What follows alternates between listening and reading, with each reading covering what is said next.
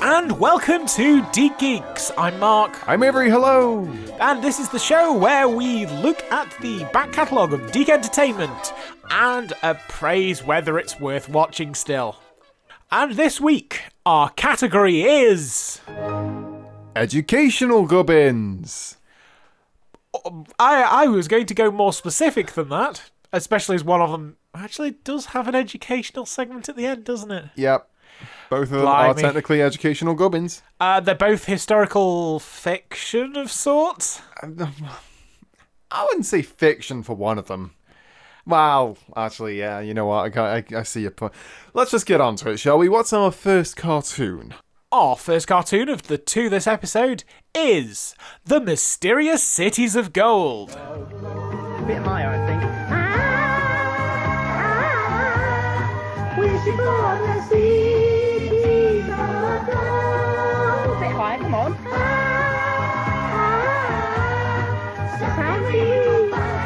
The cities of gold. There's a do-do-do-do here. Do-do-do-do-do. In 1982, Deke had just come off of the success of Ulysses 31. Which, as we all know, if you listen to the episode on Ulysses 31, was Jean Chalopin's attempt at making mainstream French anime. Yeah, it was this kind of weird, slow-burn sci-fi epic that was, what was it, largely based on Homer's Odyssey, was it? Yes. It was a fascinating little thing, to be honest. And if it wasn't such a slow burn, I would probably watch the entire thing by now. I mean, visually it was gorgeous as well. Yes. Which helped. Wonderful show. I mean, compared to the other stuff nowadays, it's not ranking quite so high, and I think that's mainly due to it being such a slow show to get through in the first place. But otherwise, it's pretty high up there and amongst the various shows that we have seen so far. But yes, this was the first attempt at making something for the French market that wasn't Japonesery, which was what the French were derogatorily terming anime. And Mysterious Cities of Gold was the second one. It was in development at the same time as Ulysses 31. It shows, because it looks very similar. And it was a co-production between Deke and Pierrot. Is it Pierrot? Pierrot. Regardless, that's the anime... Pierrot? Quite possibly. Either way, it's the anime studio most known these days for Bleach and Naruto. So it was co-written by Jean Chalopin and some other bloke I can't remember the name of. Great note-taking skills there. Great note-taking skills. But also very loosely based on The King's Fifth by Scott O'Dell. And the idea of it is that a group of children are basically chased across the New World of Southern America by conquistadors. Halfway along the way, they basically discover that South America is full of ancient technology from a long dead civilization. The Incas! No. Oh. The Incas were in fact just there. Oh, okay. The lost civilization is if I just go down to my notes, it's the Hiva. Hiva? Hiva. Basically, it's slightly different in the French, the original French. They were called the Mu in the French, which obviously you'd choose a slightly different one for the English dub. Yeah, that's yeah. But they changed it to the Hivo, which is basically the same thing, because both of these are weird, pseudoscientific conspiracy theorists believe that these are lost continents that have collapsed into the Pacific Ocean.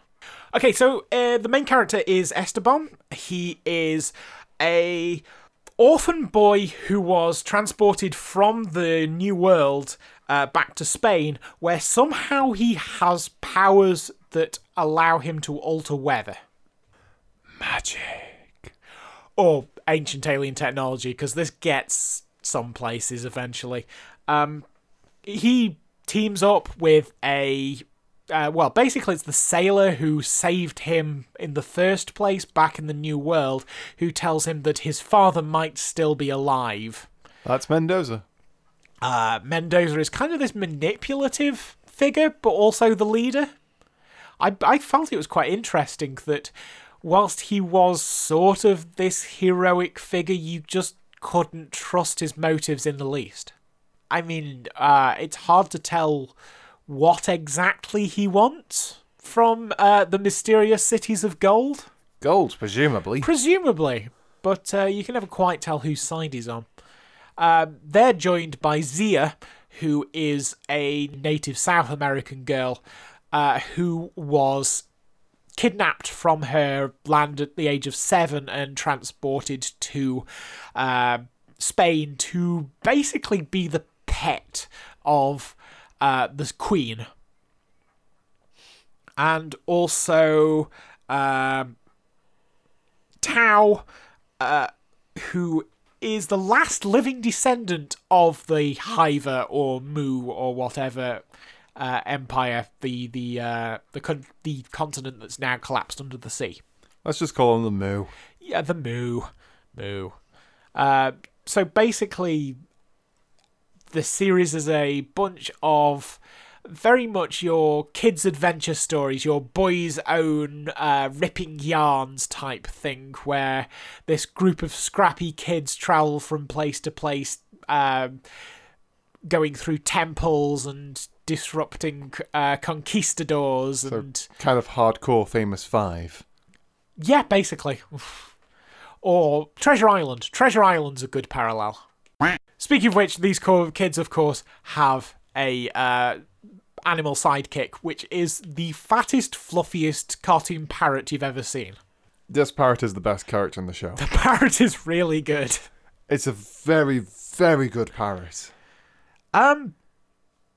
So what did you make of this? Because I, from what I gather, you were far less enthused with it than I was. Yeah, I found it really kind of dull, personally. It has the same very slow burn as Ulysses 31. It does, but then it also doesn't have an actually interesting story to kind of back it up, because the story never actually happens until the later episodes. I mean, it kind of does, but it doesn't really have the same kind of immediate pull and grab that Ulysses had. No, you're right. Ulysses is a slow burn, but it fucking gets straight in there. Boom, 15 minutes in, that beardy bloke is lost in space with none of his friends there anymore. It's immediate. That's true. You're not even at the New World until episode 3. Yeah. And also it completely lacks the gorgeous psychedelia that the Ulysses 31 had, and the extremely disco soundtrack. Although I will say, on that note, the opening theme to this show, very good. Oh, the very ABBA. Very ABBA for me. Yeah, it's a primo bit of early Shuki Levy. Yeah. Shuki Levy, Haim Saban, and the third other guy that I can't remember the name of, who does the vocals for all this. Is Haim Saban in on this one? Oh, Haim Saban is absolutely in on this one. This would only be a few years after they both emigrated to Los Angeles to be a duo of... Actually, a trio, because they had the vocalist guy that I can never remember the name of. The third credit on the Wikipedia page is one Ryuji Sasai. But that would be He is the guitarist. apparently. Really? He's a former video game composer and bass guitarist. I would have thought he was actually the composer for the Japanese version, which had its own soundtrack. More than likely. Because they were going to use the Japanese soundtrack for the English language version. In fact, yes, I can confirm that now as I'm reading it. Yeah. They were going to use the Japanese soundtrack for the English language version, but during development, the creators saw that Ulysses 31's kind of weird disco understated thing wasn't matching the vision they had for kind of these adventure story things, and they wanted something a little more Indiana Jones. And somehow they ended up with Hisaban Shuki Levy. I mean, personally, I have a bit more of a bias towards this era. Currently, I'm big on pirates and all of the stuff that led up to the golden age of piracy. So seeing stuff based on kind of the mythical New World, the source of the Spanish gold that led to the Spanish Main, I have a great interest in that. So I'm finding a lot of fun in seeing this take on the conquistadors. And quite frankly, I didn't find it at all particularly unlikable. For all its slow burn, it's got some very interesting playing with concepts. Yeah, I mean, it's a little too culturally appropriative. Yeah. I think outside of that issue, I would say there isn't really much you can complain about with the show, but I mean, that is the exact problem with it. The fact that there is not really enough there to talk about or even complain about in the first place is my main pick with it.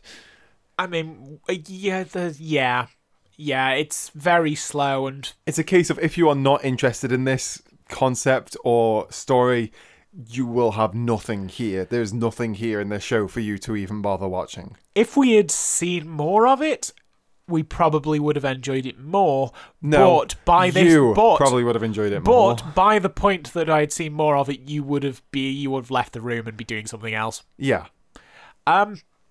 And also, as I was talking about the cultural appropriation, this whole ancient aliens idea, the idea that these ancient civilizations were somehow guided by either some weird technologically advanced other people or whatever, ultimately isn't the message there that how could these non-white people have possibly done all this? Levers. We've known about levers for, centuries, millennia. You can do feats of engineering once you have basic mathematics and geometry. It doesn't take that much when you have a near unlimited supply of manpower to do these things. Yeah, I mean, this entire thing that they keep presenting is absolutely hilarious. After every episode of the show, they just come up with a random educational segment right at the end. They were quite enjoyable. Relates. Yeah, it's kind of interesting. It's got that real kind of 70s public information film vibe about it. It had kind of the grainy feel of was it Civilization, the big 1970s history of mankind. I was thinking more along the lines of At Your Fingertips Grasses, personally. More than fair. Because that one is, that's definitely got the right feel and narration to it. But there was one particular one that was in relation to what we were just saying about it, that was talking about the kind of walls and architecture and structures of, I think it was an Incan temple or something like that, these really ancient buildings. And it noted about how after there's like a big storm, it's always the modern buildings that kind of collapse or get damaged, while the Incan ones are perfectly fine. That's because the Incan ones are big single slab objects. Yeah, and it's like, how did they do this? How did they manage to get the perfect combination of stones to make it perfectly solid? And then it somehow has the goal to say that is a possibility for alien technology. Some blokes got their slaves to build a really bloody solid wall out of massive stones. It's aliens. Yeah. Fucking hell, mate. Are you Arnold Rimmer? Yeah, and then all of the other buildings are built under a capitalist society in in a reasonably poor country. So yeah, that's Mysterious Cities of Gold. I mean, oh god, we could probably go in for days about these fucking people who talk about ancient civilizations as if they are like alien technology. Mentioning one Chariot specific, to the gods. Well, yeah, that guy. But I think it's probably best that we move on. Can I actually talk about a couple of the voice actors, though? Yeah, go ahead. I mean, aside from the first couple, Esteban's voice actor, Shiraz Adam, never worked again, is now an engineer, apparently. Good for him. Zia's child actress, only 4 credits, I guess, retired. Tao's voice actor, Adrian Knight, was also Telemachus in Ulysses 31. He now works as a not a Hollywood location manager, a Canadian location manager in Vancouver, and did location management mostly for television, but also for Life of Pi, Blades of Glory, and Battlefield Earth. Well then. And then the other guy of interest, the guy who voices Mendoza, Harold Rishpan, who has a great name, Harold Rishpan. He was actually the show's, I believe he was something to do with the English language script and also the voice director, who only put himself forward for the voice for a laugh and got chosen. Oh boy. Well done, lad. He's now definitely retired. Yeah. So yeah, that's the Mysterious Cities of Gold. Certainly some interesting directions taken with history there. Now, you know what doesn't take particularly interesting directions with history? I have just... what can I do to delay talking about this fucking show? Right, this is fucking Liberty's Kids. Right.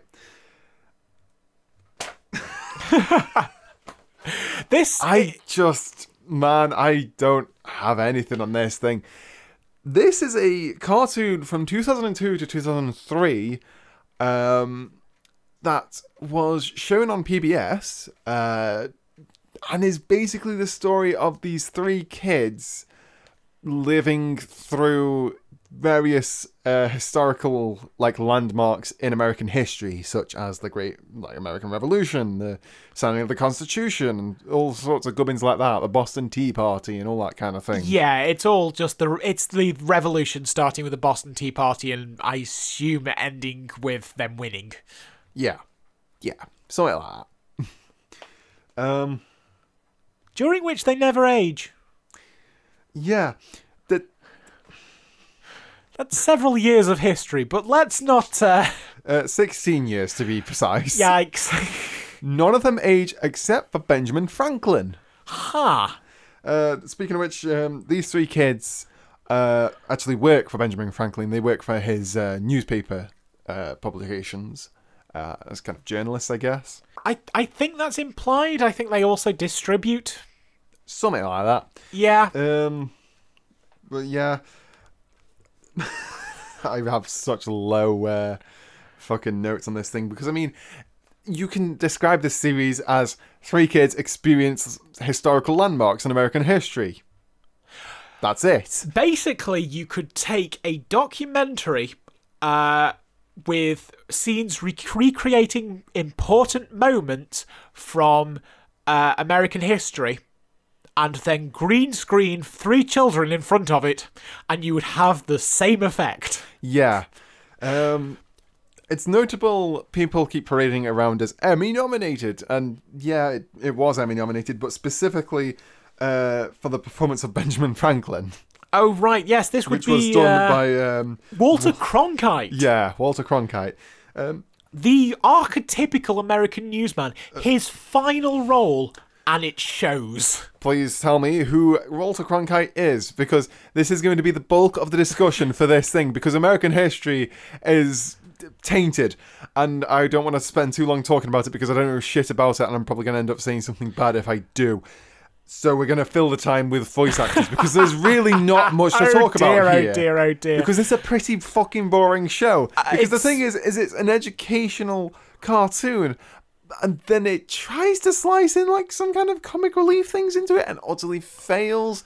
And one kid has this most amazingly fake French accent, and I fucking hate it so much. And the other one has a fake British accent, and then the other one is just a fucking dick. Yeah, he's a real arsehole. And oh God, people say it stands up today, and yeah, I kind of see that. But like specifically, if you're into American history and not like American history as it is told in schools, and rather not like kind of full on. I mean, it does go into detail. It goes into the bad shit. I'll tell you what I like. Okay, go for it. I like that it doesn't talk down to children. Yes. It goes into massive detail about the politics behind stuff like the Declaration of Independence. It's not just, oh, we all felt that we should be independent, so we signed it. No, it was because they wanted to get aid from France, and if they declared themselves an independent state, they could gain influence from the French to eject... Stop trying to remember American history, right? I would say the more important part... England's German allies from the country. Yes, okay, sure. I learned something. Okay, good job. I fucking learned things from this show. Proud of you. Okay. The problem is, it's so boring and dry, and the three kids do nothing to help that. I would have said that the more keynote to the not talking down to children thing is that it goes into the big deep depths about things like slavery being a thing and stuff like that. It doesn't fucking shy away from it. I was massively surprised in one of the episodes we showed where they played off tarring and feathering as kind of a comic relief event, and then 15 minutes later they pointed out, actually no, this guy is horribly scarred for life. Literally and metaphorically. I had to give it to it for that. I remember. Well, you say give it to you. I remember the distinct reactions you had, which were "fuck off, you've been a dick." It is not. It is a serious thing. It has to be boiling hot tar applied to your skin. It will burn his skin off. And then later on, it reveals that. Reveal to the kids that it's actually a bad thing, and it's like, oh, okay. Yeah, sure. You literally can't get it off. It pulls the skin off with it. It's not nice. It's horrible. But anyway, the voice cast. Could you tell me who Walter Cronkite is, please? What's he most famous for? Just give me the most famous example of his work, and then we'll move on. He's the archetypical American newsman. He is basically the guy who codified how American news programs worked until the 24-hour news cycle. Okay, cool. Also, let's just give me like a single sentence about who these characters are as well, because I know not absolutely fuck all about American history. I will know fuck all about half of them. All right, cool. Benjamin Franklin. Benjamin Franklin was he was a signatory of in the Declaration of Independence, but he was also a scientist. He was the guy who had the key and the kite, proving that lightning was electrical current. He also was a prolific writer who wrote various almanacs under the pseudonym of Poor Richard. Right. Okay, cool. Sylvester Stallone, I don't think we need an explanation of that. Fucking legendary bloke. I know him. He played Paul Revere. Fucking sliced alone as Paul Revere. Yeah, sure. Paul Revere is the guy who did the Midnight Run. He rode a horse down the coastline, shouting, "The British are coming, the British are coming," thus warning the colonies. Right. Sally Heming did twice the run he did, and doesn't get any of the credit because she was a woman. Business as usual then. Whee. Ben Stiller. Like we know Ben Stiller. Dodgeball. Zoolander. Yeah, Zoolander. Was he in Dodgeball? I think he was in Dodgeball. Dodgeball and Underdog Story. Quite possibly. Don't Mess with the Zohan, I believe. Yes. Night at the Museum. Yeah, there's another one. There's one people will actually remember. Yeah. He plays Thomas Jefferson as... I know Thomas Jefferson, but I can't remember who Thomas Jefferson is. Just say he's an inventor. I remember that much. What did he invent? Jefferson isn't an inventor. Okay. Franklin was the inventor. What did he popularize? Jefferson was just one of the key figures in American independence. Cool. Billy Crystal. Billy Crystal is an actor and comedian. Oh, he's the voice of Mike Wachowski in Monsters, Inc. Ah, blimey. Okay, that's quite the... Right, okay. He plays John Adams. Oh, God, John Adams. I can't remember John Adams. Okay, moving on. We actually saw an episode with John Adams in, but I can only remember his brother made beer, I think. Okay, cool. Moving Something on. like that. Moving on. Quick fire round. Okay. Dustin Hoffman. Dustin Hoffman is a famous American actor. They're all famous American actors. That's the point of me writing them down. It's a celebrity cast. You need to say who are what they did. Please give me just a moment to Google it and make it sound like I know vaguely what I'm talking about. No. I mean, just Dustin Hoffman is an incredibly famous actor. He was Hook in Hook. You seen Hook? Yeah, I remember seeing Hook. He played ages ago. Hook. Okay, cool. He plays Benedict Arnold. Benedict Arnold was a famous, well, they say traitor, but let's face it, it's the American Revolution. Everyone was a traitor but Benedict Arnold. Okay, cool. Arnie Schwarzenegger, he's Arnie. It's just Yeah, Arnie. we know Arnold Schwarzenegger. Terminator, Kindergarten Cop, Yeah. I believe. Yeah, he's done a bunch of stuff. He plays Baron von Struben. Who bloody knows? Okay. Liam Neeson. Liam Neeson, Taken. Yeah. Plays John Paul Jones. Some figure from American history? Whoopi Goldberg. We know Whoopi Goldberg. Sister Act. She's cool. She plays Deborah Simpson. I can tell you who John Paul Jones is now. Okay, too late. We've moved on. He was No. Quick fire round. If you don't know, we're moving on. Fine, no idea who Whoopi Goldberg's playing, but considering that she's black, probably someone who is a slave. No use. It has to be after my shouty bit. Damn it. Who's Deborah Simpson? I'm assuming that she is a major black American figure or slave. Okay, cool. Annette Bening. Who bloody knows? Okay, plays Abigail Adams. That would be John Adams' wife. Cool. Don Francisco.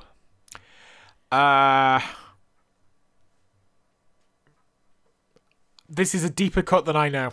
Okay. Plays Bernardo de Galvez. Again, sounds Spanish maybe? Yeah, probably. That's everyone. It's not, they just keep coming, it's horrible. Oh boy. But no, the biggest problem with this is that it just fails to engage. Yeah, it's fucking boring. It's not only boring, but because it's so determined to keep to history exactly as it happened, its cast of children can't do anything. It's like they're time travelers who are terrified of altering the events of history. Yeah, they don't really do anything. They just kind of stand there and just gaze on. They're entirely auxiliary to the plot. Completely. And yet are the centre of the show. Mm-hmm. With that in mind, where are we ranking both of these shows on the list? Ooh, God. Shall we start with Liberty's Kids? Okay. Because this will be the easier one. Yeah, I am going to agree. And I'm going to say our good starting point would be Gadget Boy Adventures in History. Worse. Do you want to know what number that's at? It's at 33. Out of? 38. Okay, so... Underneath Gadget Boy is Double Dragon. I would say we have more to talk about with Double Dragon than we did with this. I had a slight soft spot for Double Dragon, even though it was shit. It was shit, but it's definitely shit you can riff on for sure. Yeah, it was just bafflingly bad. I don't think it's as bad as Super Duper Sumos though. Oof. Yeah. It has content. Yeah, it has content. It's a bit boring, but very boring. Yeah. racism levels, potentially on the same point. I mean, no. I mean, one is intentional and the other one is probably also intentional. Wait, what? Oh, right, Yeah. Well, underneath Sumo's is Ultra Force. And I'm going to say, I'm making an executive decision, Liberty's Kids is better than Ultra Force. Yeah, it's better than Super Duper Sumos. Yeah. Okay. I learned things from this. I got dumber when I watched Super Duper Sumos. Yeah, okay. I'll agree with you there. Okay, so what about Mysterious Cities of Gold? Where should we put that? Now, I would rate this a lot higher than you would, which is going to cause some consternation. Let us start at the most similar point for this, which would be Ulysses 31 sitting at number 7. Okay, not as good. Obviously not as good. Nowhere near as good. No. So let's speed it up a bit. Let's go down 5 places from there, which would be number 13, Battletoads. I think it's better than Battletoads. I do not. As much as I liked Battletoads, Battletoads was just another antics show with really bad animation. Mysterious Cities of Gold has really gorgeous animation for what it is. Okay, well, above Battletoads is the Care Bears. Ooh. Which I'm not sure about, honestly. There was something weirdly and inherently enjoyable about the Care Bears. Yeah, that's true. For all of its saccharin... I think it was probably the fact that it was so, like, subconsciously sinister feeling. Yeah. It was very strange, and it kind of was amusing to watch and just kind of point out all the things that are very weird with it. What's directly above Care Bears? Poochie. Which... Well, there are definitely parallels. Yeah, there's definitely parallels there, and I think probably Mysterious Cities of Gold is more historically accurate. And possibly possibly more racist. Yeah. Or less racist. Hard to say. I'm going to say it's below Poochie. Yeah, okay. So Poochie should have gone to series. It really should have. It really honestly should have. It's fucking great protag, interesting writing, interesting concept. There's a lot to like about Poochie. Enjoyably weird. Yeah, but this isn't an episode about Poochie. It's an episode about Mysterious Cities of Gold and Liberty's Kids. Okay, so our zone, so to speak, is either above or below the Care Bears. I'm going to leave that to you. No, you're not. I've already argued that it should be above... No, you have not. You have gone... Oh yeah, Care Bears was also good. You argued that it should be above Battletoads but below Poochie. Yes, that's what I'm saying. Yes, which means that we are literally in the stalemate of above or below Care Bears, and I don't know, and you don't know, so shit. Which would you rather watch an episode of? Anything. It's not... You shouldn't ask me, the person who personally did not think this show was very good. Okay, but what would you rather watch an episode of? You personally. Would you rather... Real Ghostbusters, to be honest. Would you rather try and watch another episode of The Mysterious Cities of Gold, or would you rather watch an episode of Care Bears? Care Bears, hand it down. Then it goes below Care Bears. Okie dokie. And with that puts Liberty's Kids at number 36, and Mysterious Cities of Gold at number 13. Okay, so look here, right? You enjoying this show? Grand. So are we. Give us a rating on iTunes. Tell us how you feel about it. Check out the other episodes and our older podcasts if you've not done so yet on mostlykobolds.com. And also, if you haven't done so already, do a little subscribe to this very show, either through iTunes or through the RSS feed, Google Play Podcasts, whatever you use, man. Just subscribe to it. It's cool. You get the new episodes in, every week. Every 2 weeks, rather. Every 2 weeks. I scupped that line. Well, we're leaving it in. Goodbye.